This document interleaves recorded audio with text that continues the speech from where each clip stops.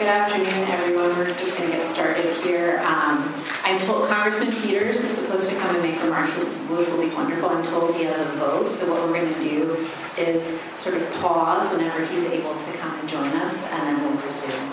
I'm Jessie Stoller. I'm a policy associate with the Environmental Energy Study Institute. And thank you again for joining us here this afternoon and for all of you joining us online. Could you speak up, Jessie? Can you not hear me? Better? Great. Thank you, Maureen. So we have a very exciting program about biogas and the tremendous opportunities in terms of waste management. I want to thank, before we begin, our wonderful partners in planning this briefing, the American Biogas Council. ABC represents over 200 companies from around the world and across the biogas and anaerobic digestion supply chain. And then if you weren't already aware of my organization, the ESI, we were founded over 30 years ago by a bipartisan congressional caucus. And today we now function as an independent nonprofit, and we provide nonpartisan, fact-based information on a range of energy and environmental issues to inform Congress and stakeholders. So before we start today, I'll just tee it up a little bit on biogas. In the United States, if you weren't aware, for those of you who are not with the ABC today, our waste management issues continue to grow. The U.S. alone already produces more than 70 million tons of organic waste per year. This includes both edible and non-edible food waste, as well as manure, agricultural waste, and biosolids. And while we absolutely must address the fact that we needlessly waste 40% of our edible food in this country, we still have a tremendous waste management situation on our hands. Despite these challenges, there is a tremendous opportunity in utilizing biogas and anaerobic digestion systems to create positive outcomes from waste management and also create economic activity and opportunity in so doing. So we have a great panel for you here today. I'm going to introduce our first speaker, which is Patrick Surface. Patrick Surface has led the American Biogas Council since early 2010, when he helped 22 companies come together to form the only trade association representing the entire biogas industry in the United States.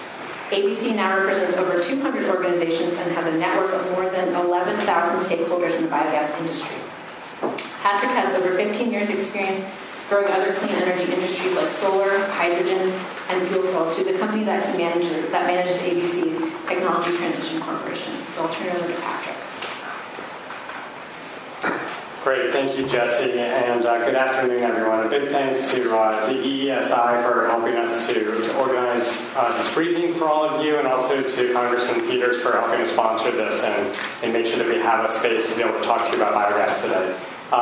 That's our favorite topic. I think you'll find that our members who are up here who are going to talk to you about specific projects in the biogas industry, we're hoping that that'll be really interesting to you. I'm going to talk to you very broadly about the biogas industry very shortly.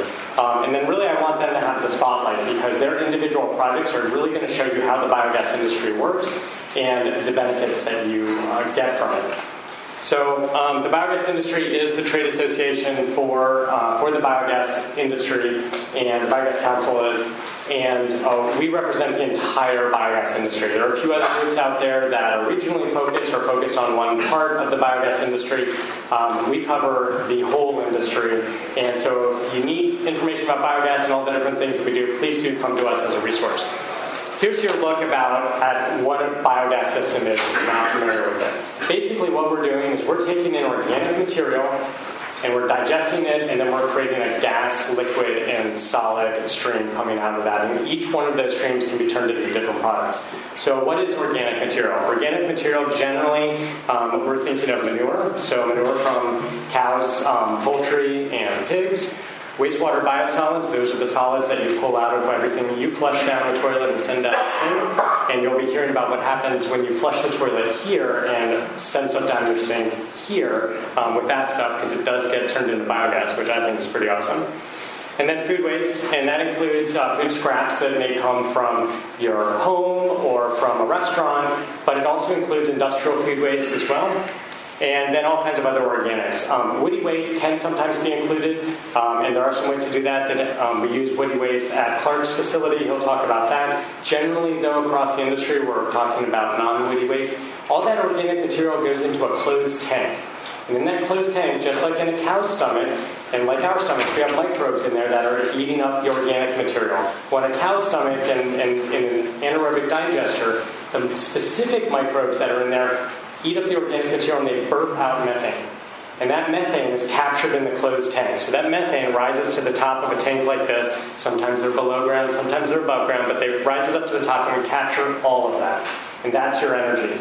So all of the gas then comes over this way, and it can be used for electricity. You can turn your gas into heat. You can turn it into vehicle fuel. You can put it into the pipeline for any of those uses. You always process it a little bit, the raw biogas coming out, you process it. And then when you process it to pipeline quality, like our natural gas pipelines, it is exactly the same as fossil natural gas in terms of its molecular structure. But it's been renewably produced. So you can use it exactly the same way that you can natural gas, but this is renewable natural gas. On digestate, the digestate is your liquid and solid stream. And this is really important because I think a lot of folks see the biogas industry as an energy industry, an energy interest. And it is true that energy and renewable energy is really important to us and is a big part of what we do. But it's not all that we do.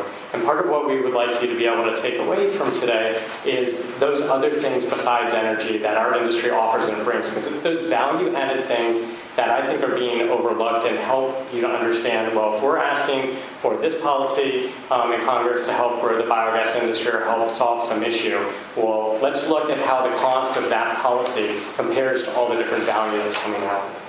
All the nutrients that are in all of the organic material that came in, those nutrients, after they go through the digester, those nutrients are still there. Their nitrogens, their phosphorus, and their potassium are all still there. And so we're recycling those nutrients. But those nutrients are now in a better state than they were before, because instead of putting a banana peel on the ground or in a field, or instead of spreading raw manure on the field or raw sewage on the field, now that organic material has been digested and it's fully broken down and in a state that the plants are ready to absorb those nutrients.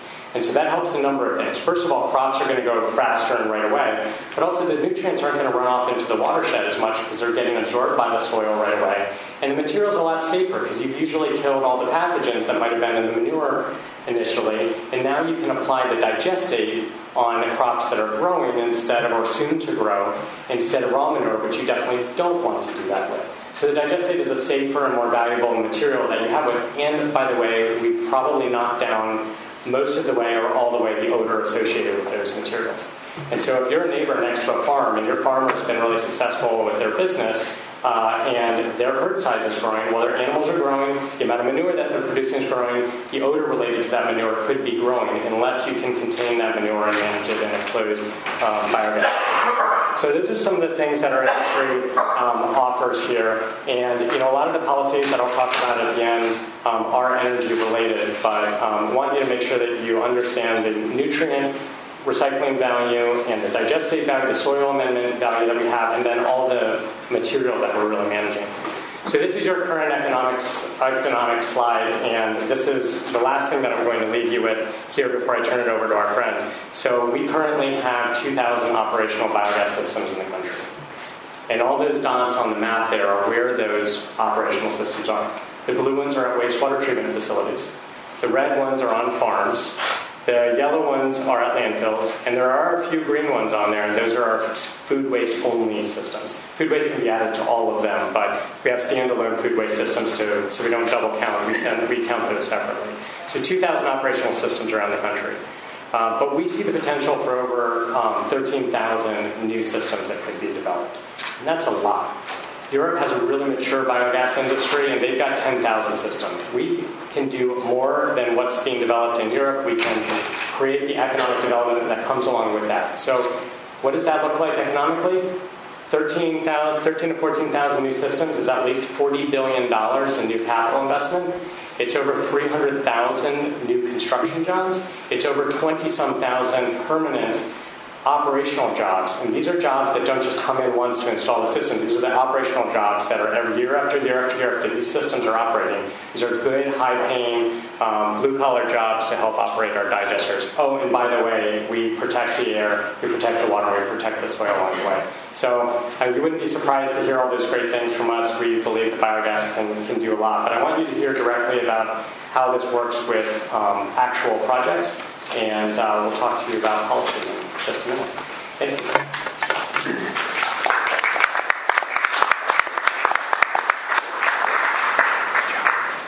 Thanks, Patrick, for that great introduction. So next up we have Brian Sievers.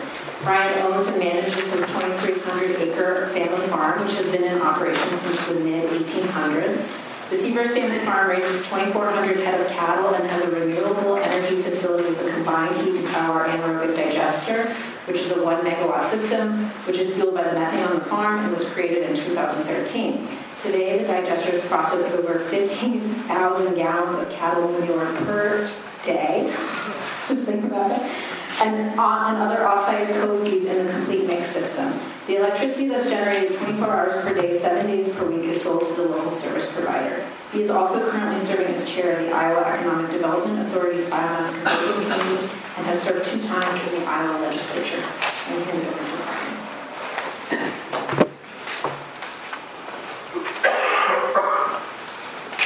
Thank you very much for that warm introduction.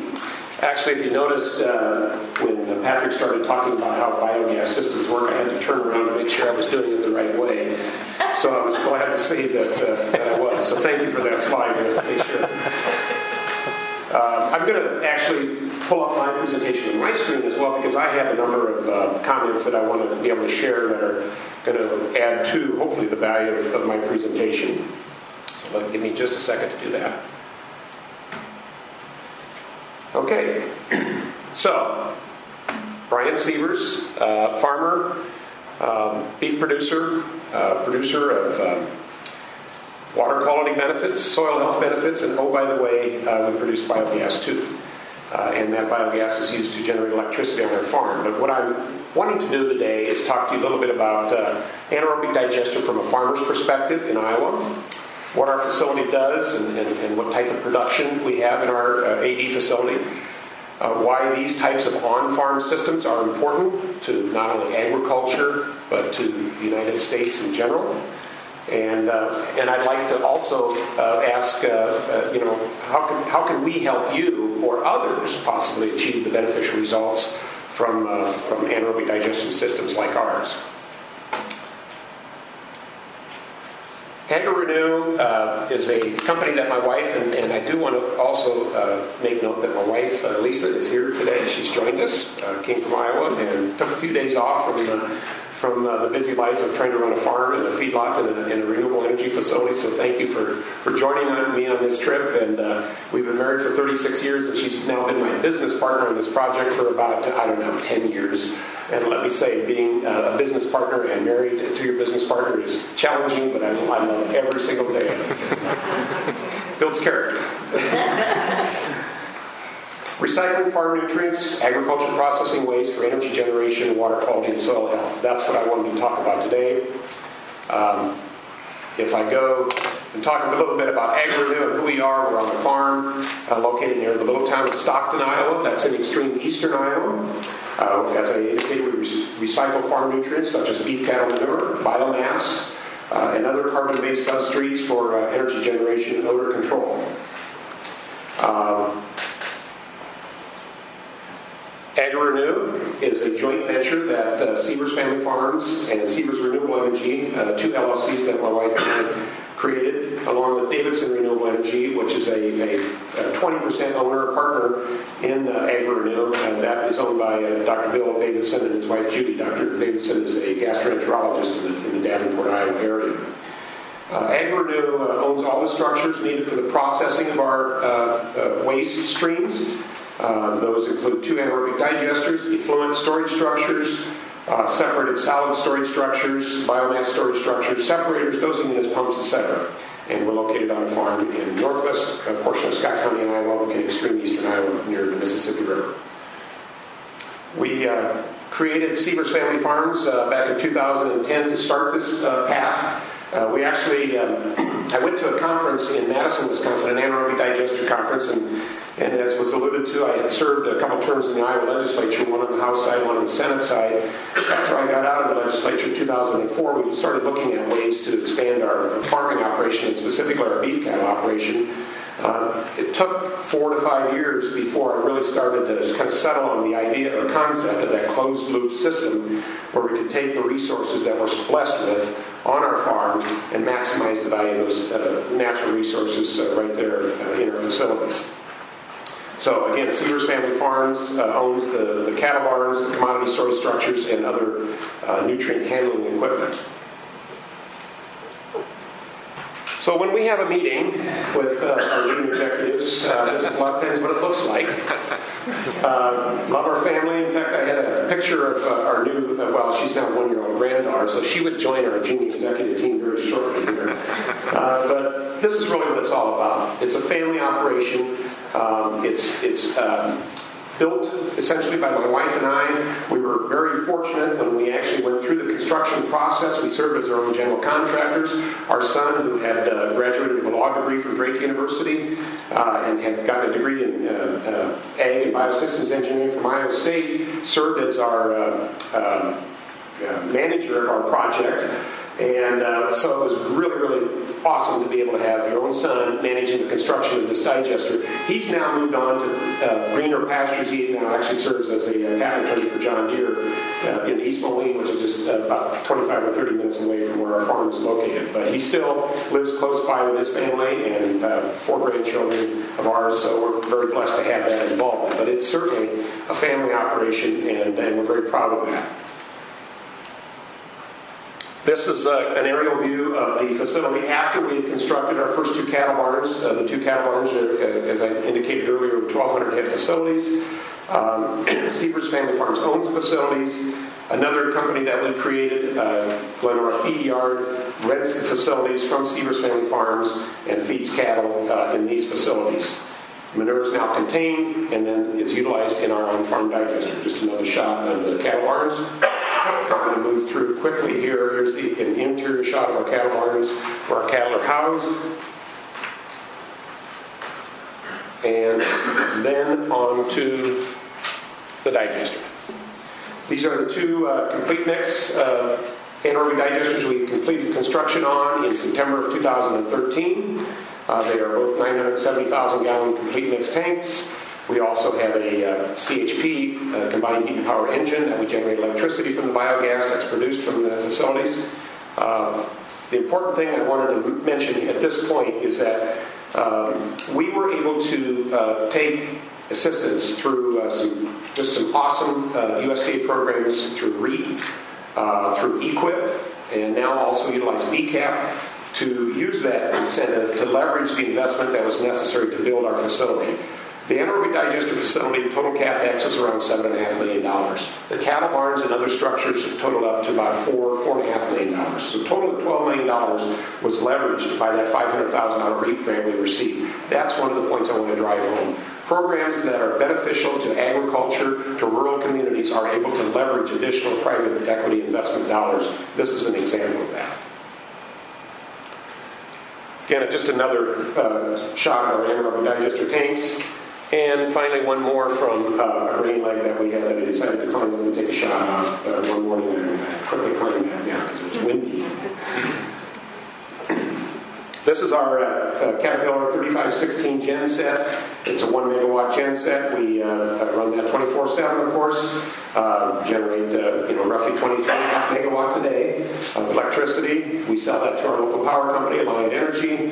Our rate is currently 6.4 cents per kilowatt hour. That rate will drop to 4.8 cents per kilowatt hour in October for 2 more years. And then in 2020, in October of 2020, our power purchase agreement will expire, and Lord knows what the rate will be at that point, but it's probably going to be in the 2.5 to 3 cent range, I would guess. That's going to present a tremendous challenge for us at that point, financially. Talk a little bit about food waste. When we started our digester facility, we, of course, used the cattle manure as our base co-feed or substrate for that digester. Since then, we've added a number of food processing waste streams from local processors, chick hatch waste, turkey processing waste, waste streams from ethanol plants, biodiesel plants, pork processing plants. We basically take waste streams from all the major meat species in the area, and then as well as waste streams from the ethanol and biodiesel industry. Food waste has really helped us go from running at 40 to 50% of capacity to 100% of capacity. That's why food waste for us personally, but from a bigger perspective, utilizing that food waste to a higher and better use is really what we're all about. I'm going to talk a little bit about manure and how it varies from site to site. Our manure, and this is a good one for after lunch, it looks like this as it comes off of our cattle barns. It's a high solids material. We have to water it down so that we can utilize that in our digesters. We also, as I mentioned earlier, take other waste streams, soil, oil waste, glycerin, animal processing waste. One thing we're trying to utilize now in our system is biomass. We are using cover crops as an energy source in our digesters, and it's working extremely well. That's something that I think we're going to continue to evaluate, but I think it offers some tremendous potential for agricultural opportunities in the Midwest going forward. Just to show a little bit about our energy production and how we're starting to really ramp up and get to nearly 100% load. In 2016, we generated just under 60,000 MMBTUs of methane. In 2017, we were at 97,500, 65% increase in methane production, a little over 18% increase in electricity production. This is just a picture of one of our liquid to fluid storage tanks that the EQIP funding helped pay for. And then here's what we are now starting to market to some of the local lawn and garden centers, but Blue Post, which is a separated solids material coming out of the digester. Brian, catch up on screen. Oh, I'm sorry. Current level of energy production, digestate that we're producing currently is around 20 million gallons total, of which 16 million gallons is in the liquid fraction, and about 26 million pounds of biofibers are produced annually now. We expect that to continue to go up. All of those, as Patrick mentioned, are really, as far as I'm concerned, where the silver lining is for our operation. Those are extremely valuable sources of nutrients, soil amendments for our soil. We're able to put back the nitrogen, phosphorus, potassium, and sulfur to our soil, as well as the organic matter that not only comes from waste streams right on our own farm, but because we take in co-feeds from a variety of sources, we're able to trap that carbon and those other nutrients, take those nutrients and apply those back to our farm and build and increase and improve our soil health. I think I went the wrong way. There we are. So, to wrap up, AgriRenew, along with Sievers Family Farms, has created what we believe is an innovative way to capture all the beneficial aspects of renewable energy production. Hopefully I've talked a little bit about our facility, what we're doing in terms of processing our waste streams, and why these types of on-farm systems will work, I think, not only in Iowa, but in all areas of the United States, especially as we look to new emerging biomass sources of energy. With that, I will conclude and turn it over. Thank you.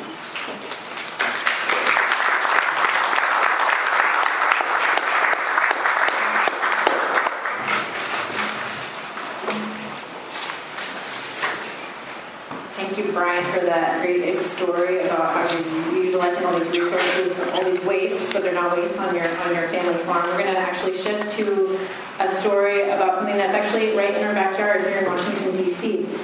Chris Piat is the Director of Resource Recovery for the District of Columbia Water and Sewer Authority, or D.C. Water.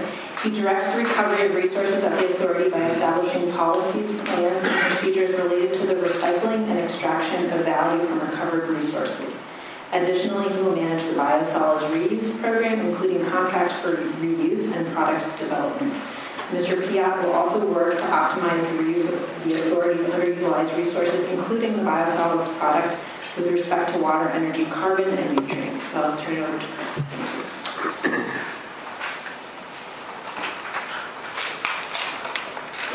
Thank you very much. I really appreciate the opportunity to come. I'm your neighbor, so anybody that wants to come and see a advanced wastewater treatment plant, give me a call anytime. We'd love to give you a tour. There's a lot to see. So I was excited to have the opportunity to come today because I work at this gigantic wastewater treatment plant. Not everybody really thinks about what happens when they flush and where everything goes. And what we do is we remove the pollutants, in air quotes, from the water and then return the clean water back to the environment. And in our case, those pollutants are carbon and nutrients, largely. And of course, carbon and nutrients have value. So what I want to emphasize today is the asset that every city in America is sitting on top of, because we all have wastewater treatment plants. We all collect sewage and we all treat it. Some municipalities choose to put it in a landfill. Some make use of it. There's all kinds of different things that we can do. So I would like to just emphasize that this is an asset and that we can do quite a bit with it. We don't even refer to ourselves as a wastewater treatment plant anymore, but rather as a resource recovery facility. Recovering, of course, water, the world's most precious commodity, but also nutrients, carbon, and energy. And oftentimes carbon and energy get lumped together because carbon is energy. We like to separate it because we are producing a large amount of energy, clean, green, renewable energy from our digesters. But the digestate that comes out of the bottom gets returned to the earth from which it came, and it's really important to return some of that carbon back to the land. We've always been very proud of our biosolids reuse program. For 20 plus years, we've been recycling what EPA designates as Class B biosolids. And really the only place you can take it is out to a farm, which is great because we're urban dwellers. We import carbon and nutrients from rural areas. We take water from the river, we make use of it. What we don't use ends up down at the resource recovery facility. We return the clean water back to the river. Cleaner than when we took it out of the river, to be honest. We make clean, green, renewable energy. It's Tier 1 renewable energy. And then we're returning that carbon back again to the earth from which it came. And you can see, we are proud of the fact that we are completing that carbon and nutrient cycle, but we'd really like to tighten that circle a little bit too, because it takes energy to take the solids out to rural farms, and if we can tighten that circle and make use of the asset in the surface area, that's even better. So now we have digesters that we just built that we're extremely proud of. I'm very proud of our board for putting up this money. It was a discretionary project. We didn't have to do it. $470 million is usually a sum of money that's reserved for projects that are forced upon us by consent decree or something, and this is one that made incredible environmental and economic sense. And our board trusted the technical staff, and we made a business case, and we built it, and it's been operating for about 3 years. The digesters here are 4 3.8 million gallon digesters. It's preceded by this process here, which I'm going to talk about a little bit. It's thermal hydrolysis. It's a high heat, high pressure system that completely obliterates all of the pathogens and prepares the food so it's very available for the hungry archaea microbes in the digesters.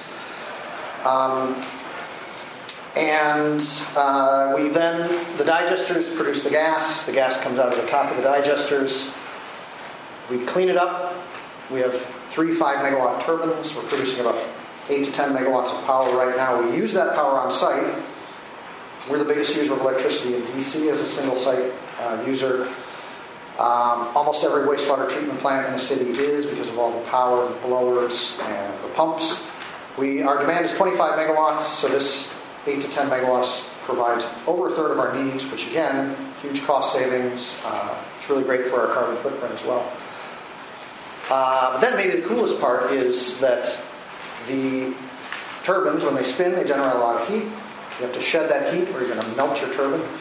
So we put heat recovery steam generators into each of the turbines, capture that heat, convert it to steam, and that's what we use to heat up the Canby system, which is 160 degrees centigrade. It's very hot.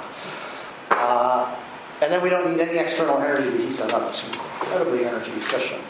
It's really great. So this is just a block diagram of that exact same thing. Gas comes out of the digesters. We make electricity, pull the steam off, generate the heat to heat up the Canby system. What I haven't talked about is the digestate. So the digesters are not 100% efficient. They do not convert all of the organic matter to methane. So whatever is left coming out of the bottom is a very stable, really nice soil-like product that comes out, and we dewater it to about 30% solids, and it goes out to farms. We send it to landscapers, to soil blenders. We're actually selling some of it on the market. Very proud of that. So the digesters, whenever you build a digester, you want it to last for a very long time. So we overbuilt. We have the capacity to take 450 dry tons per day of solids through our digesters. That's what we think we're going to be producing in 30 years. So right now, we're only producing or processing about 300 dry tons per day. So there's 50% more capacity there. That means we have the ability to import outside wastes, such as food waste. We're working with the city, the District of Columbia Department of Public Works to a feasibility study to determine whether or not it makes economic and technical sense for us to do it. We built this gigantic, huge co-digestion model that looks at the operations, looks at the expenditures, the costs, looks at everything. When we bring in food waste, it has ammonia and nitrogen in it, which then has to get dropped out and sent to the head of the plant, and it takes energy and costs money to recycle that. Program benefits are we reduce the cost, improves the product quality, generates a lot of clean, green, renewable energy, cuts the greenhouse gas emissions by 50,000 metric tons of CO2 equivalent emissions annually. It's about a third. And by the way, saves us millions of dollars a year. I really think it's a rare combination of a municipal project that makes great economic and environmental sense. So the solids end up on the farms. This is one of our farms in Fauquier County, Virginia. Farmers love it, but we have forever taken it out there and given it away for free. We now have the Class A material, which we can use in an urban setting. We've been using it on community gardens. And this picture on the bottom is Casey Trees. It's a nonprofit in D.C. whose job it is to reduce or improve the tree canopy in the city. And that helps us too, because the more trees there are, the less water ends up on the street and then down at the sewage treatment plant. We have sold some materials to some construction companies who are making a manufactured topsoil out of it as well. These guys did this all winter long because they couldn't find a good source of organic material. I went out there and took some photos a few weeks ago, and the guys had the audacity to complain about mowing. They were mowing too much, the grass was too much. We've branded our product. It's Bloom. We're very proud of this branding effort. The infinity symbol, of course, connotes recycling, but the tagline, good soil is very obvious, better earth, starts the conversation about carbon sequestration and green energy production.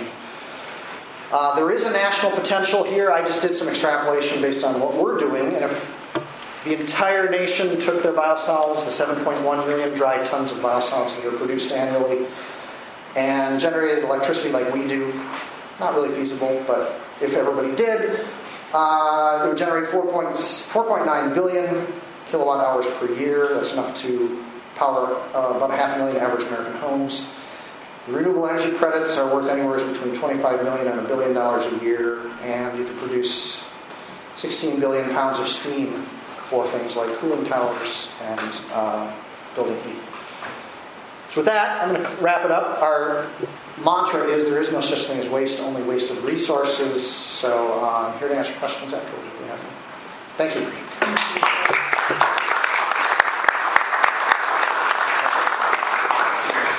Thank you, Chris. We're going to pause now. We have Congressman Scott Peters with us.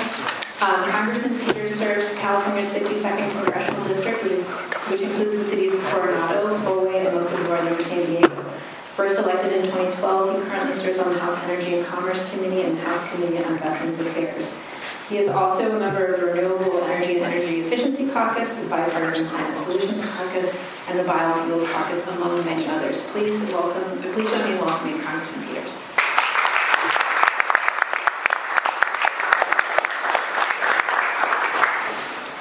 Hey, thanks for having me. Thanks for accommodating my schedule. We just did our first round of votes, so I was a little bit late, so thank you. Thanks to the Environment and Energy Study Institute and the American Biogas Council for hosting this briefing. Let me just say that the upside of not passing the Farm Bill is that we didn't pass the Farm Bill. For now, we're spared from a bill that would have eliminated the energy title and forced underserved communities to work harder for the reduced benefits. But there's still time to pass a good Farm Bill that would create new economic opportunities for farmers, ranchers, small rural businesses, renewable, biotech, and energy efficiency companies in all 50 states. That's why I'm excited to introduce the people here who have found different ways to turn waste streams like food waste, manure, agricultural waste, and wastewater into profitable enterprises that employ thousands of people. Not to spoil the show, but you'll hear from you might have heard from this people already. Some of us. So a municipal water utility that nets 10 megawatts of electricity from wastewater treatment. Anybody there? Company that uses methane emissions from a landfill to produce clean, renewable natural gas that powers its large fleet of refuse and recycling trucks. Close enough. A family-owned cattle farm that converts methane gas into manure from electricity. Excellent. They're all here. We took attendance. I'm excited about the future of bioenergy carbon capture and sequestration technologies as a waste management solution that will not only open up new energy markets, but will put us on a path toward negative carbon emissions. So here's a couple of my legislative priorities, which I will try to turn into as big of an hour legislative priorities as possible. We need to create demand in the markets for biogas and for carbon. We've got to make sure that all products from a biogas system, including fiber, nutrient products, and digestate, are eligible for the biopreferred and biorefinery loan programs. We should also advance clean energy and carbon utilization technologies because we can't meet our 2 degrees Celsius target by the end of the century without them. And we should open loan guarantees to carbon capture and carbon utilization equipment at all biorefineries and coordinate policies, programs, and research to accelerate investment in advanced energy technologies. We need to level the playing field, and that's your best argument typically around here, for all energy companies and technologies, because we're going to need a diverse mix of energy generation, from natural gas to nuclear to wind, solar, and even algae to meet our energy needs. And she did mention that I am the co-chair of the Bipartisan Congressional Algae Caucus. So it makes me a pond scum politician. And a little biased, and placing a long bet on algal biofuels. Neither plant, animal, nor fungi. Algae is an amazing creature. And UCSD in my home district is making flip-flops and surfboards out of algae instead of petroleum. I actually have an algae surfboard hanging in my office in Longwood. We can make biogas too. There you go. Excellent. I can't really use biogas on the wall. But I recently introduced the Bipartisan Algae Agriculture Act of 2018 alongside my colleagues Representative LaHood, Kilmer, Biggs, Lujan Grisham. If you know anything about those people, that is from the Tea Party to the super left wing. So there's a wide variety of people supporting algae. And as an aside, I'll say the one good thing about the House bill was that it included an amendment from our bill, House Farm Bill, to establish an algae R&D program at USDA. So you're going to hear today, and you've heard today from people who should all be an example to lawmakers that waste, which is something we have a lot of around here in D.C., is 3 things. It's a revenue opportunity, sustainable and affordable energy source, and a crucial part of our strategy to slow and maybe even reverse the effects of climate change. So I'm working on this as part of the Energy Subcommittee. So when I came to Congress, it was to work on climate. This is my 3rd term. It's hard to get on the Energy and Commerce Committee. I finally made it. I chose energy as my first choice, so I'm now the 3rd-ranking Democrat on energy. It is something that I really want to work on. I'm really excited about what you're all doing, so I hope you'll consider us one of your entry points into this. If we miss anything, let us know. We're working right now with folks in the Senate to introduce legislation around these priorities. We hope to find that the political constituency for these issues in general is as wide as we found in algae, and is enough under the radar that we might actually get it passed. If not this round, but certainly at the beginning of next term. With or without the Farm Bill, we want to help ranchers, farmers, rural small businesses, renewables, biotech, and energy efficiency companies in all 50 states compete to solve our current energy and future energy needs. We look forward to working with you all. Wish you very good luck, and stay cool out there. It's going to get warm. And have a good meeting. Take care. Thank you. Thank you.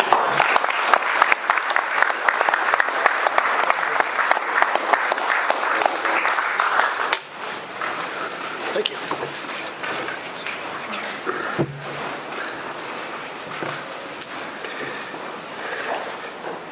Okay, so after that brief interlude to hear about some congressional priorities, I'm going to turn it over to Clark Pauly. Clark is the Vice President in CR&R Environmental Services Bioenergy Division, which encompasses organics, recycling, anaerobic digestion, and composting.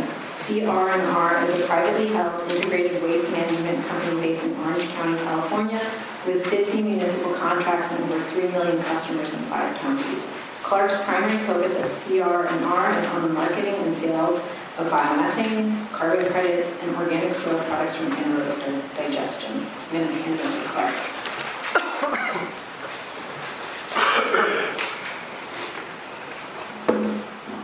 Thanks, ESI, and ABC for having me today. It's an honor to be here. I'd like to tell you a little bit about what's going on in California around organics recycling. Lots of exciting things going on, and thanks to Congressman Peters for all he's doing for our industry. Definitely helping what we're doing, and he's also doing a lot for our environment. So thanks for all the support. We need all that we can get. When I say I want to give you a little snapshot of what we're doing in California, I must say it's challenging to try to come up with about an 8-minute presentation that covers the topic at hand, and then also kind of gives you a flavor of what we're doing here in California. But it's a little bit like trying to drink from a fire hose, take a little sip of water. But so forgive me for I'm going to read some of my slides here to keep me a little bit more focused, because I tend to get a little bit excited and off track. So just a little bit about our company. We're a privately held waste hauler based in Southern California. We have about 3 million residential customers, 30,000 or 50,000 commercial contracts, about 50 municipal contracts, about 1,500 employees. And we've been at it since the 1960s. And basically, we're just modern-day garbage men and women, and maybe we'll call ourselves Garbage People 2.0. Thank you. So, when it comes to, let's see, did we go one too many? This is the first slide. So when it comes to looking at organics recycling in California, I think it's helpful to start looking at the regulatory framework and incentives that are really driving the organics recycling in the state. And in the past several years, the California legislature has been really busy enacting legislation that encourages recycling and waste diversion in general, now particularly organics recycling. Now, when I say organics in this context, like Patrick elucidated on, I'm talking specifically about yard waste, food waste, and wood waste. Those are the most common materials that are ideally suited for anaerobic digestion or in composting. Organics recycling is really the last frontier of recycling in our business, and it represents about 30% of what's going into landfills nationwide. And at the end of 2016 in California, we passed an enormous piece of organics recycling legislation, and it's called SB Senate Bill 1383, and it's just now in the process of being implemented. So you can see we have a number of different bills here that have been sort of the foundation of the organics recycling from the material side. And then we have this SB 1383 has now just come to light as being the most significant piece of legislation that's going to really be driving organics recycling into the future. So just in terms of numbers, we're looking at this piece of legislation is calling for, off of 2014 landfill numbers, a 50% reduction by 2020. In case anybody didn't check their calendar, that's only in 2 years. And then a 75% reduction in the level of disposal by 2025. That's only 6 years away. So a really, really big number. This is what it looks like on the graph. Here we are today. Roughly in our disposal, we need by 2025, we need to find a home for about 12 million tons per year of organics to get those out of the landfill. So how do we do that? On the incentive side, the governor, with the help of a very supportive legislature, crafted some very workable financial incentives to help finance some of these greenhouse gas reduction recycling initiatives. The core of these incentives would be SB and AB 32, SB AB 32, that really set the foundation for the greenhouse gas reduction goals, and the core of that program is a carbon cap and trade program that provides revenue and support for these programs. These cap and trade funds pay for seeding a lot of new carbon infrastructure projects that are having a positive impact on greenhouse gas reduction and creating jobs in the state. Now, on the federal side, one of the biggest drivers for us that are producing renewable fuels continues to be the Renewable Fuel Standard. We're all familiar with that, I think, in this room, I hope. In our case, we're producing a renewable cellulosic fuel that helps these credits actually help offset the capital costs of project development, which helps projects get financed. So we have our big goals, we have some incentives and some financial drivers, and here's what we've done with them. So here's our solution, our California-sized solution to help achieve some of these goals. We've now built our first 2 phases of a 4-phase project, a regional anaerobic digester, including a dedicated organics receiving building, two digesters, and also a control building and gas cleanup system. See some pictures of that later. Just in terms of numbers, we're about At full capacity, we're at 320,000 tons per year in 4 equal phases. Our feedstocks are municipal source separated yard waste and food waste. Our location is in Paris. That's in Riverside County, California. That's the other Paris, the one without croissants and red wine. And the startup, first phase was September 2016, and then we just are very pleased with the getting our second phase up and running very quickly once the construction was started or completed just March this year. So in terms of products, we're going to be producing at full build-out about 4 million gasoline gallon equivalents of renewable fuel, cellulosic fuel per year. And we'll be generating a very nice bag quality compost of about 150,000 tons per year. So Patrick did a great job of giving you the really basics on AD 101. But on the technology side, I'll just say in very basic terms, we built the world's largest cow stomach. On the front end, the cow eats our separated yard waste, food waste. It goes through a continuously stirred process at thermophilic temperatures, meaning it has a little bit warmer than normal. Kills all the pathogens. Goes solids drop out to make our solid fertilizer. Then we have a liquid product as well that can either be recirculated back to help the biology. Now, out the back end comes the gas, just like a cow. We purify this gas into 99.5% pure methane in order to inject it into the SoCal gas pipeline. And we have a nice liquid soil amendment as well. And so we are able to capture all of the valuable products in the process of anaerobically digesting them and putting them through our process. So just some fun facts about our projects. We convert all of our organic yard waste into fertilizer, renewable natural gas. Program will keep organic waste out of the landfill. Our methane is about 84 times more damaging in the atmosphere than carbon dioxide, and burning renewable natural gas in our trucks actually destroys methane. And renewable natural gas has a much lower carbon intensity than fossil gas, and powering trucks with our fuel is actually about 90% lower on the emission side than a traditional diesel vehicle. So here's some pictures of where we are today. We have our first 2 phases complete. And our control building, gas cleanup system's complete. We had our basic gas cleanup system here.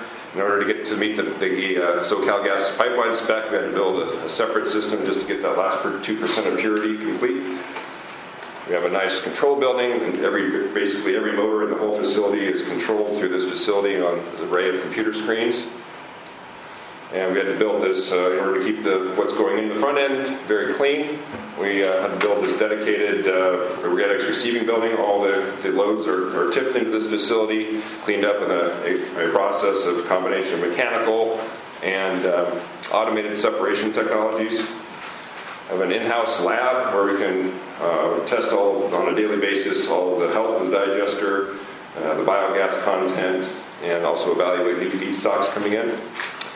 And on the back end, as I mentioned, we're very serious about cleaning up the material coming in the front end. So coming out the back end, we have a very clean digestate. In this case, we turned into a compost product that we can sell into the highest end market, which would be bagged fertilizer manufacturers. So you'll find the stuff, some of our materials blended into the stuff you'll find at Home Depot and other home centers. And so this is our biggest milestone here. We just reached about a month ago. We finally did get into this is a SoCal Gas point of receipt. This is located on our site, and we finally got the approval to start wheeling our gas into the pipeline. And like I said, we have to get it to 99% purity in order to get there. But now once we have that in place, we can take that gas and wheel it to any of our facilities or anywhere in the gas grid is served. So in terms of our trucks, as we mentioned, we're running about half of our fleet now are on CNG or CNG vehicles. This is a traditional compressed natural gas vehicle. As Patrick said, it's an identical fuel for renewable natural gas. So we're able to run our entire fleet on this fuel.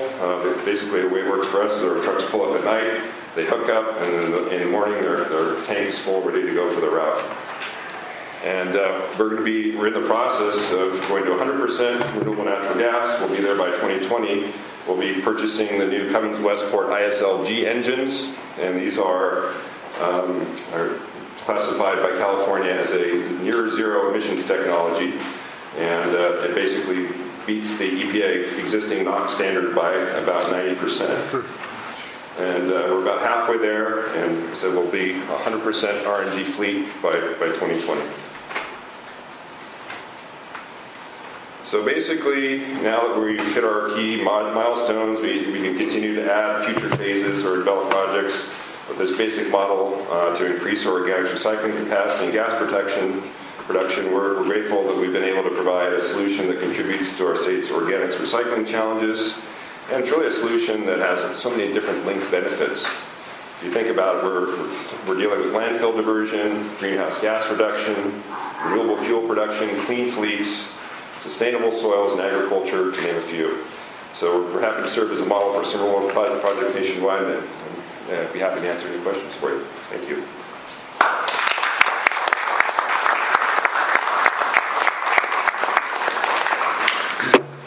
Thank you, Chris. I'm just going to hand it back over to Patrick Surface now. He's going to wrap things up for us and talk about some of the policy drivers. Thanks, Jesse. So I wanted to this will be also just as quick as the earlier part was here, just to kind of, since we are on Capitol Hill, I wanted you to be able to understand some of the main policy drivers that we have for the industry, but to kind of give you some context in terms of value. We like the wind and solar industry. The renewable energy industry really needs to stick together, but we find ourselves forced to compare ourselves with the solar and wind industry because in our tax code currently, wind and solar, for example, have had this really long-term extension of a tax credit that gives them a lot of benefits for financing their systems and reducing the capital costs. Our credit, along with the credit for biomass and waste energy and hydropower and some geothermal, has been expired basically for the last couple of years. It was retroactively extended, and so now it's currently expired from the end of 2017, but they did that when it was already expired, so we haven't really been able to use it. And the one thing that we want you to take away, we've already talked about the bottom part of this slide, which are all the other non-energy benefits. Organic material management, odor reduction, nutrient recycling, reduced or negative greenhouse gases, watershed protection, more jobs than a lot of other renewable energy technologies, because we not only have the construction, but then we've got the ongoing operation of these facilities as well, and ongoing supply chain activity related to that ongoing operation. But on top of that, don't forget that our systems are producing energy 24/7. One of the staffers asked us earlier today, well, when you say you can supply enough energy for 7.5 million homes, what is that, 7.5 million homes a year? Well, no, it's 7.5 million homes now, and for an hour, and for a year, and for as long as the biogas systems are running. They're running and they're producing energy 24/7. Now, we do have to, if you're making electricity, for example, you do have to change the oil in your engine every once in a while. So that's why Brian, for example, said that his 1 megawatt facility, instead of making 24 megawatt hours per day, he's making 23.5. We've got a 95% capacity factor. And so when you're looking at the cost of wind and solar, we like them. We need wind. We need solar. They're a resource. We're going to need a variety of resources. But don't forget to look at the actual cost, that you're going to need about 5.6 times more solar because of the variability. You're going to need about 4.3 times more wind to get the same amount of actual energy output that a biogas system is providing. So when we look at the cost of systems, yes, the capital cost of some of the biogas systems is higher, but it's worth it. And then, of course, if you don't even care about supporting renewable energy, and there certainly are folks on Capitol Hill who don't really care about renewable energy that much, they don't want to have any handouts to the energy industry, well, we've got something for you too, because even if you don't care about renewable energy, what are we going to do with the 66.5 million tons of food waste that we generate each year? Now, we can reduce a lot of that by just better utilizing our food waste and better distributing it, and we should do that. We should work with the new Food Waste Caucus, chaired by Representatives Pingree and Young, to reduce food waste. But food waste is still going to spoil, and that's going to have to be recycled. And unless we start finding ways to eat banana peels and pineapple tops and other things like that aren't really very edible and we don't plan for them to be, that's going to have to be recycled too. So we've got to have a management system to do that. We generate 31 billion gallons of wastewater every day. Unless our population is going to decrease or all of a sudden we stop flushing our toilets, we've got to manage that material too. And what about all of our animals? So yeah, there's a significant vegan interest, I think, in this country, but I don't think everyone's going to go vegan. So we're going to have animals. We're going to have an animal population in this country, and we've got 8 billion cows, chicken, turkey, and pigs to manage. And let's take the dairy cow, for example. Did you know that a dairy cow produces 120 pounds of manure a day? So I don't weigh quite 120 pounds. That would be nicer. But, look at the 9 million dairy cows that we have in this country. That's the population of New Jersey. And every one of those 9 million dairy cows is putting out 120 pounds of manure every single day. And that's just the dairy cows. That's not even the beef cows like Brian's project or the rest of the agriculture animal industry. What are we doing with that manure? We have so many resources in it that we need to better manage.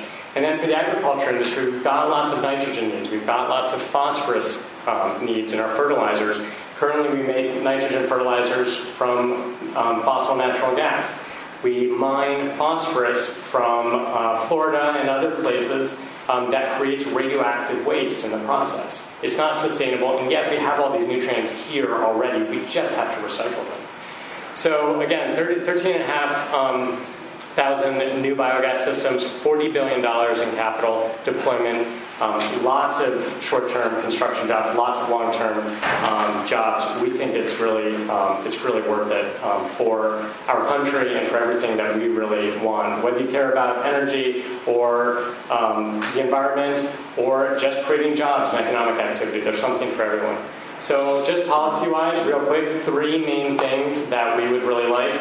Farm Bill, RFS, and tax code subjects. So for the Farm Bill, we would like a separate energy title, and we would like mandatory funding associated with that.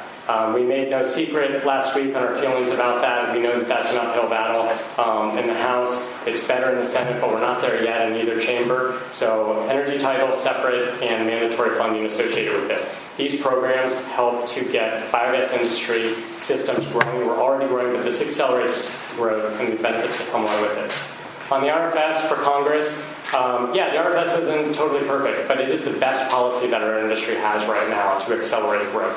And in Congress, our message is don't mess with the RFS. It's working really well for our industry. It's helping to finance new projects, and we need it to continue. We would, however, love for some pressure to be applied to EPA staff to activate the renewable electricity pathway, which exists and is just not being utilized. And that's an EPA staff action that can happen, but letters and inquiries from your offices to ask them to activate that pathway may give them the nudge that we need them to, that they need to be able to actually act.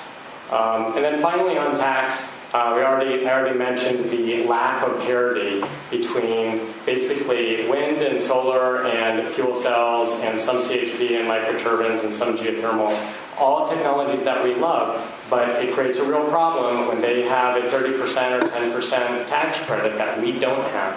Not only does that make it harder for us to compete in the marketplace, but when a bank is looking to finance a project, they will actually capture a little bit of that tax credit in most projects the way you finance them. The bank gets a little bit. So if you're a banker, do you want to do a project with a technology that has a certain tax credit and you get a little extra margin on that project, or do you want to go with a technology that doesn't have the tax credit and you can't get that margin? It has nothing to do with the technology. It just has to do with the certainty of the tax credit. So we need those tax credits to be extended. Representative Stefanik in New York introduced 4137. That does that for us. It extends that tax credit. And by the way, those tax credits for our industry only cover biogas to electricity projects. It wouldn't cover a project like Clark's, for example, that's going biogas to non-electricity. It's going biogas to vehicle fuel or heat. There's another bill that's been introduced in the House and the Senate, 2853, I believe. And 988. And Senate Bill 988 in the Senate. That'll create the same tax credit that we're looking for with 4137, but it will cover the non-electricity projects. So it just covers the biogas industry. And these are really low-cost items for the biogas industry. We're not large yet, and this stuff is really worth it. So if you want to talk about any of those topics, we'll be happy to talk with you about it either in the Q&A or otherwise. So we can deep dive into all of those issues. We love talking about them. We hope that you've had a chance to kind of absorb the full benefits of biogas. We hope you're interested in our industry and everything that we can do, because it does impact you even at an individual level with what you're doing at home. flushing your toilet, managing your food waste. Even if you don't own a farm, you're probably buying and eating those products. This is a circular economy that we can create here. So thank you very much.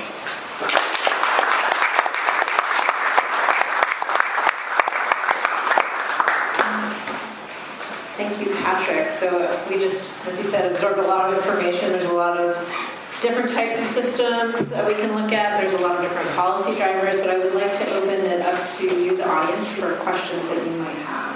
Are there any questions in the room? I have one in the front here, and I'm going to ask that you wait for the microphone because I do know we have people watching online. So one right in the front here. Thank you, gentlemen, for being willing to serve, first off. I'm curious, Chris, your project was an enormous project, obviously very costly. Obviously, your board was a forward-looking board and decided to go forward with this. But I think some people would probably look at that price tag and be a little surprised. Would you be willing to share how you went about getting your financing, what that looked like? That might give some people some ideas. Sure. Let me say right off the bat, I'm not the CFO, but it was bond funded, and we have a good bond rating. When we did the business case, we looked at all the different potential savings, and $470 million sounds like a lot, and it is. Savings was roughly $26 million a year. When you do the math, it comes out to a payback period of about 12 to 15 years, which is not bad for a municipal project, especially one where the bulk of the capital goes towards tanks that are going to last 75 years probably. But even that, if you're scratching down the numbers, the math doesn't work out. The do-nothing option didn't cost $0. If we didn't build digesters, we would have had to rehab our line stabilization system, which would have cost $175 million. So the payback is really $450 minus 100, or $470 minus 175. So it's $295 divided by like $26 million a year, which comes out, simple math, to be about 12 years. That's the super simple version. Thank you. Sure. I have sort of a follow-up question for you, Brian, which is you also mentioned a cost, obviously, associated with your system. And in talking to farmers, I've heard that cost is a barrier. Can you talk about what are some of the barriers to seeing more on-farm digesters, and if it's cost or other things? Certainly, the cost is an issue. We took on an incredibly large project for a family, for a husband and wife team, but we're going to come out of it. And so I guess, first of all, I can offer that confidence to anybody who's looking at it. But secondly, there's a number of pieces of advice I would give going forward. I would work cooperatively with other farmers.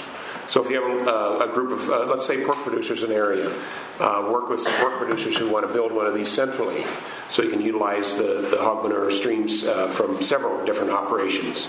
And then not only that, you can work with some of the area farmers if you're wanting to grow some of the green energy biomass crops that will help supplement the energy production for those facilities. So I would encourage working cooperatively. The ethanol industry did it in Iowa just the same way. The first ethanol plant that was built in Blairstown, Iowa failed miserably.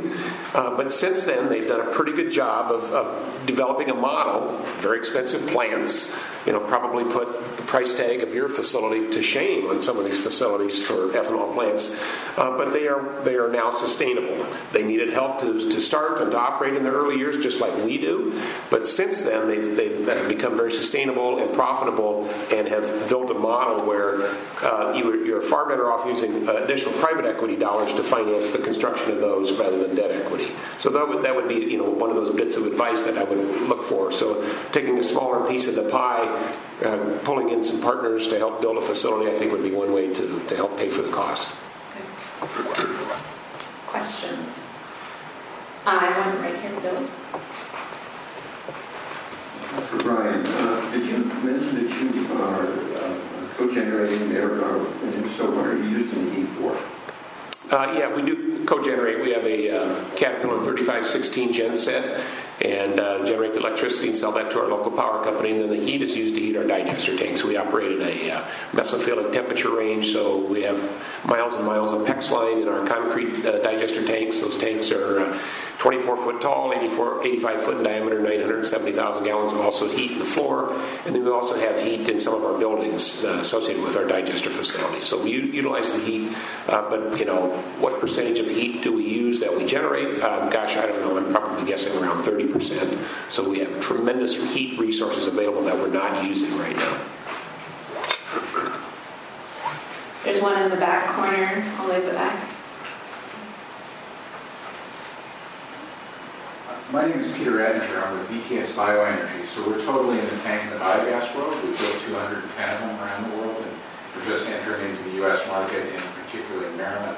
And we'd love to talk about finance. It's kind of one of my favorite weird subjects.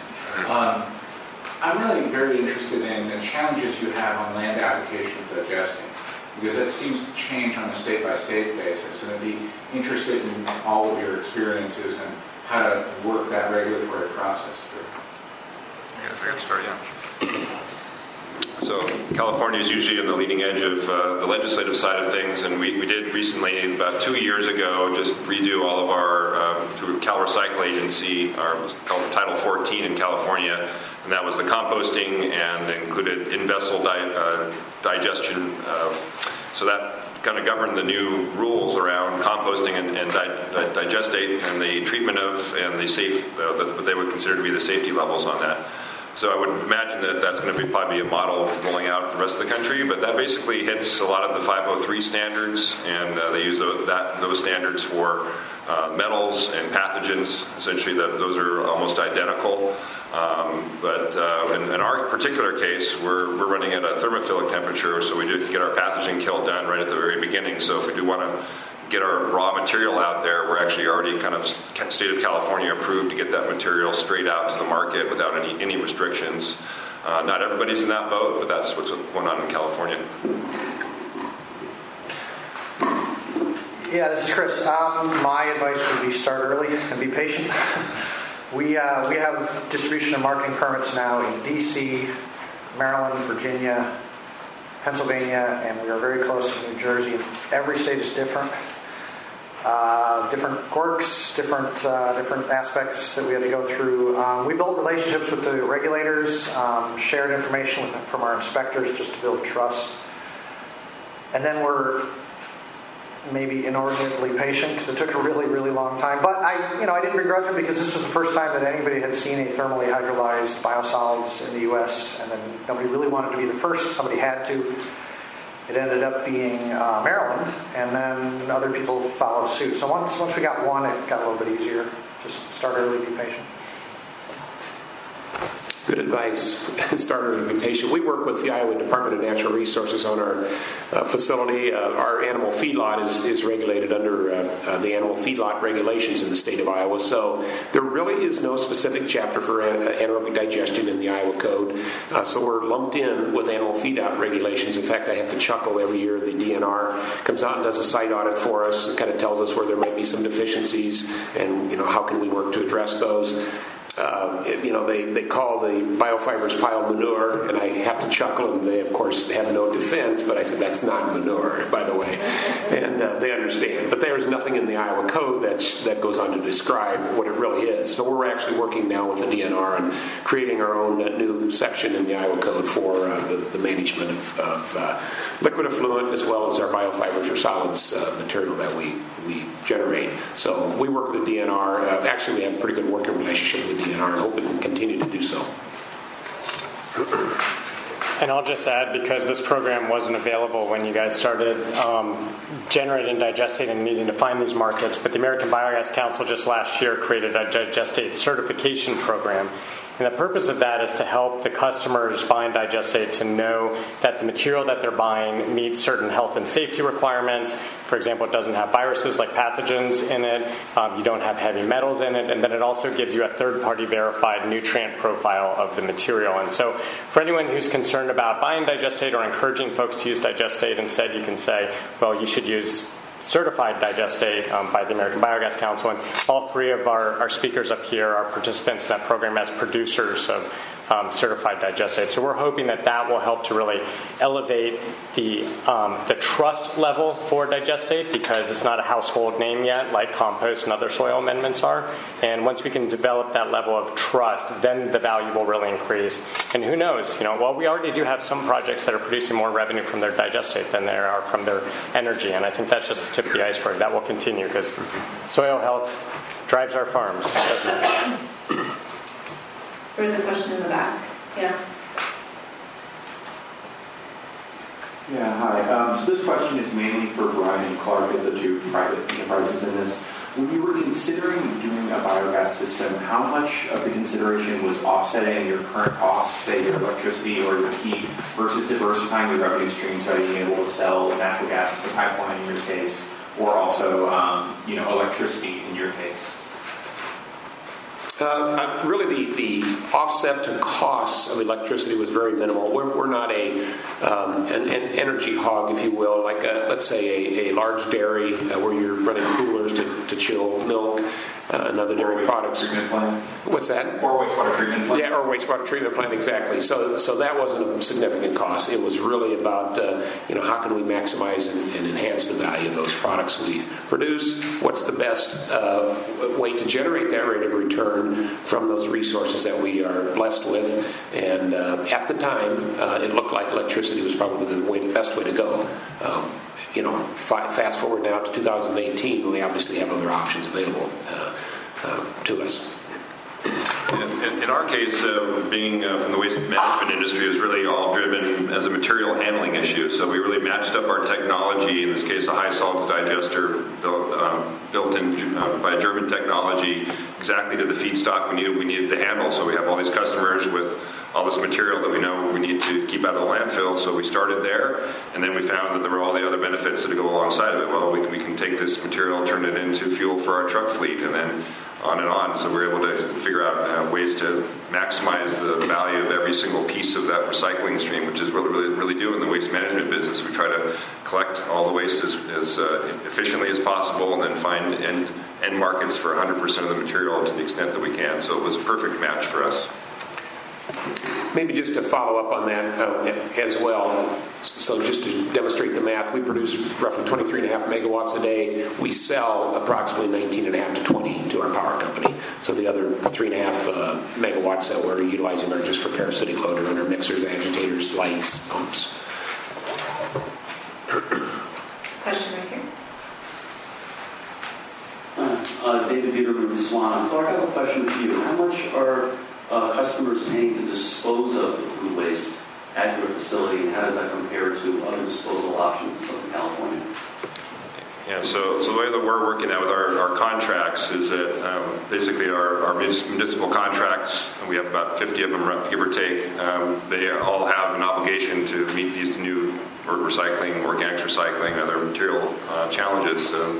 So what we do is we come to them and say, well, we have a solution built for you, and it'll cost you, let's say, anywhere between a couple of dollars per household per month in order to subscribe to the program. And that's negotiated within our existing agreements, franchise agreements with the cities. And so they can say, hey, we'll take option A, or we could say, or you could maybe look at another option, maybe building your own composting facility. Those are really the only two options that are readily available in the market. And then generally speaking, our cities find that they say, well, gosh, going through all those headaches and have everything else, that we'll actually just go ahead and have a turnkey solution and pay a little bit extra per month. So that's kind of how we've been handling it. Any further questions? Just one right here, right next to the. Hi. My question is for Chris and Brian. In these new facilities, how many additional jobs or economic activity, I mean, if you could put a dollar value, is generated for every dollar invested in this plant? And the larger issues, in terms of national security, the solar and wind industry has very cleverly played on this consumer emotional hook. You can see panels and blades. But unfortunately, the biofuels, bioenergy, there's no visually compelling hook to get consumer acceptance. So how do you see kind of marketing the made in America aspect of these biogas systems? And so also additionally, how do you position this aspect of decentralizing the energy grid and making rural communities more resilient? So how do you pitch that to Congress? Very good question. I'm not sure I can fully answer it. I'll take a stab. We know that, as Patrick alluded to, livestock production is going to generate X number of tons per year of waste from 8 billion animals. We can maximize the value of that by not considering necessarily a waste, but a resource. It's a resource to us, just like water and air and sun are resources. That resource is used to produce a couple of forms of renewable energy, like in our case, electricity and heat. And then that resource, we can add additional value to it by returning those resources back to our land and not importing phosphorus and potassium from Canada or Florida. We produce our own fertilizer right on our own farms. So that's a good selling tool in Iowa anyway, and I think probably in the Midwestern or at least agricultural areas of the country, that you don't have to bring in inorganic forms of fertilizer from other parts of the world. We can produce our own fertilizer right here, and in the process remove all the pathogens, and then, oh, by the way, we got a little renewable energy we can sell you as well. So that's one marketing aspect. The other thing we're looking at doing is, in Iowa, we really are taking a very conscious approach at water quality. How can we improve water quality? And the footprint that agriculture leaves on water, and we can tremendously reduce that footprint through other practices that maybe aren't prevalent right now, and integrating those practices with anaerobic digestion. And that's where we talk about utilization of biomass resources, cover crops. One of the aha moments were just a few years ago. I'm going to be 59 this weekend, but it took me almost 57 years or 58 years to realize that when my great-grandparents settled in Iowa in the 1850s, there were crops growing on that land, prairie grass primarily, 12 months out of the year. So it absorbed all of those nutrients that are in the soil 12 months out of the year. And so the nutrient loadings that went into our groundwater was very minimal. That's not true anymore. We've gone to a corn-soybean rotation, so those crops get harvested in October, November. So from November until the following April, there's nothing growing on that land. Now we've decided it's important for us to put something back on that land in the area in the form of cover crops, and that's really what we're trying to grow. And the problem is there's a significant cost to farmers to do that. It's about $50 an acre to plant the cover crop and to terminate it the next spring so you can plant your following corn or soybean crops. Rather than killing it with Roundup or some other herbicide, why not chop it, stockpile it, and feed it to your digester? That's where we think we can also market and position anaerobic digestion in Midwestern or agricultural areas of the country. I'd just like to add something from an urban perspective too. You saw our Bloom logo there. I mean, we're not shying away from the fact that this is a DC Water product, and this comes from citizens. The Good Soil, Better Earth tagline sort of steers the conversation towards green energy. And the populace in DC, I mean, it's a very active, environmentally conscious group of young people. So they're very interested in this message. I've been very pleased and surprised at what traction it's been getting. I can't believe I didn't have it on one of my slides, but we have this other graphic that we have. It's a toilet with a little electrical receptacle that goes into the side. It was up there. We saw it. Was it there? Yeah. All right. It was on the top right. All right. And the tagline for that is, power from the people. Because it reminds them that every time they make a contribution to our system, they help us make green energy. So we're really tying it back and as a locally sourced efficient energy, because if we use it, there's not gigantic transmission losses if we use it all in DC. And so we're trying to tie it to local production as well. Really, the point you made in your presentation about returning water that's cleaner than what you're pulling out of the river, I think is a win-win. It's a huge marketing opportunity. And I'll just add, I think that's a really good question. How do we make biogas relevant to people? Power to the people is an awesome way to do it. I love that. Food waste is another way to do that. I think that we need to get people to care more about recycling food waste. We recycle glass, metal, paper, and plastics a lot of places around the country, not everywhere, unfortunately, but a lot of people care about recycling glass, metal, paper, and plastics. We look for those blue bins around here. But is anyone looking with their leftover food waste when you go down to the cafeteria here where you can put that? It's really bad here in these buildings because it actually says the food waste specifically is not supposed to get recycled, which is wrong. It's appropriate for this building because you don't have a place to put it. But you should be recycling food waste. If we get people to care about recycling food waste, then we're going to get people asking, how do I do that? And there's only two options, biogas systems and composting systems. And they're going to work hand in hand. Composting systems work really well, low capital cost, low volumes. Biogas systems work really well with high volumes. And you're going to have a mix of them in between. So every city, every place you go, you're going to have a mix of them where we're recycling our food. If we can get people to care about food waste, I think we're going to be getting a lot further along. Food Waste Caucus that was just announced 2 weeks ago for any of you staffers here. If your boss isn't a member of the Food Waste Caucus, it's bipartisan.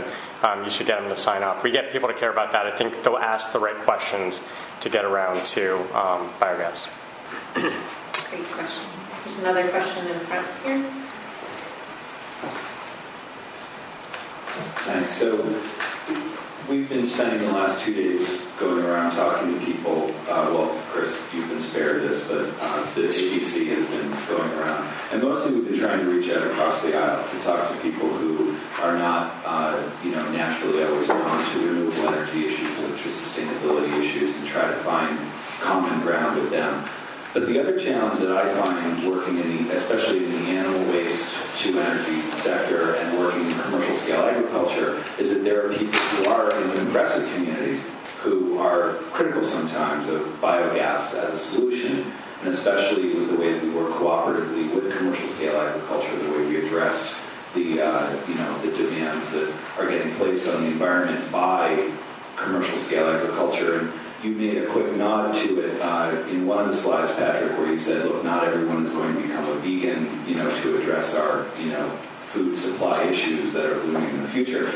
I can assure you that aside from the people who are already vegans, no one is going to do that, right? So the question is there any evidence, and I'm hoping the answer here is no, is there any evidence that increased biogas projects are going to somehow lead to an explosion of additional commercial scale agriculture, or that it is somehow going to relieve us of our sense of responsibility to continue to make our food supply system and our waste management system more and more sustainable? And I know part of that is, can you speak to how the ABC also works on those issues as well? I can assure you the answer is no.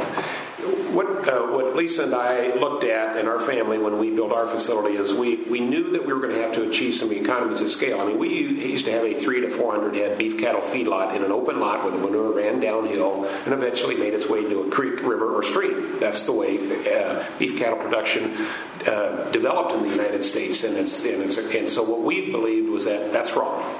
We want to contain that manure and utilize that resource in our facility. So that led us to the concept of anaerobic digestion. I toured some facilities in Nebraska that had already implemented that. We went to Germany and saw it in action, and it only gave us reinforcement that you can take an existing facility, and that's really what we had because we built 2 new cattle barns in 2011 and 2012 and then built our digester and then capture the beneficial aspects of livestock production with that anaerobic digester. There's a number of livestock operations in the United States that can capitalize on AD systems. We're starting to see that now with some major pork processing companies in the United States who are looking to biogas production in Missouri, North Carolina. They're going to be looking at it very seriously, obviously, and I think Iowa's going to be right behind that with some of those larger pork processing facilities and integrators to go to their producers and say, I think we need to do something different with the way we handle and manage our livestock waste.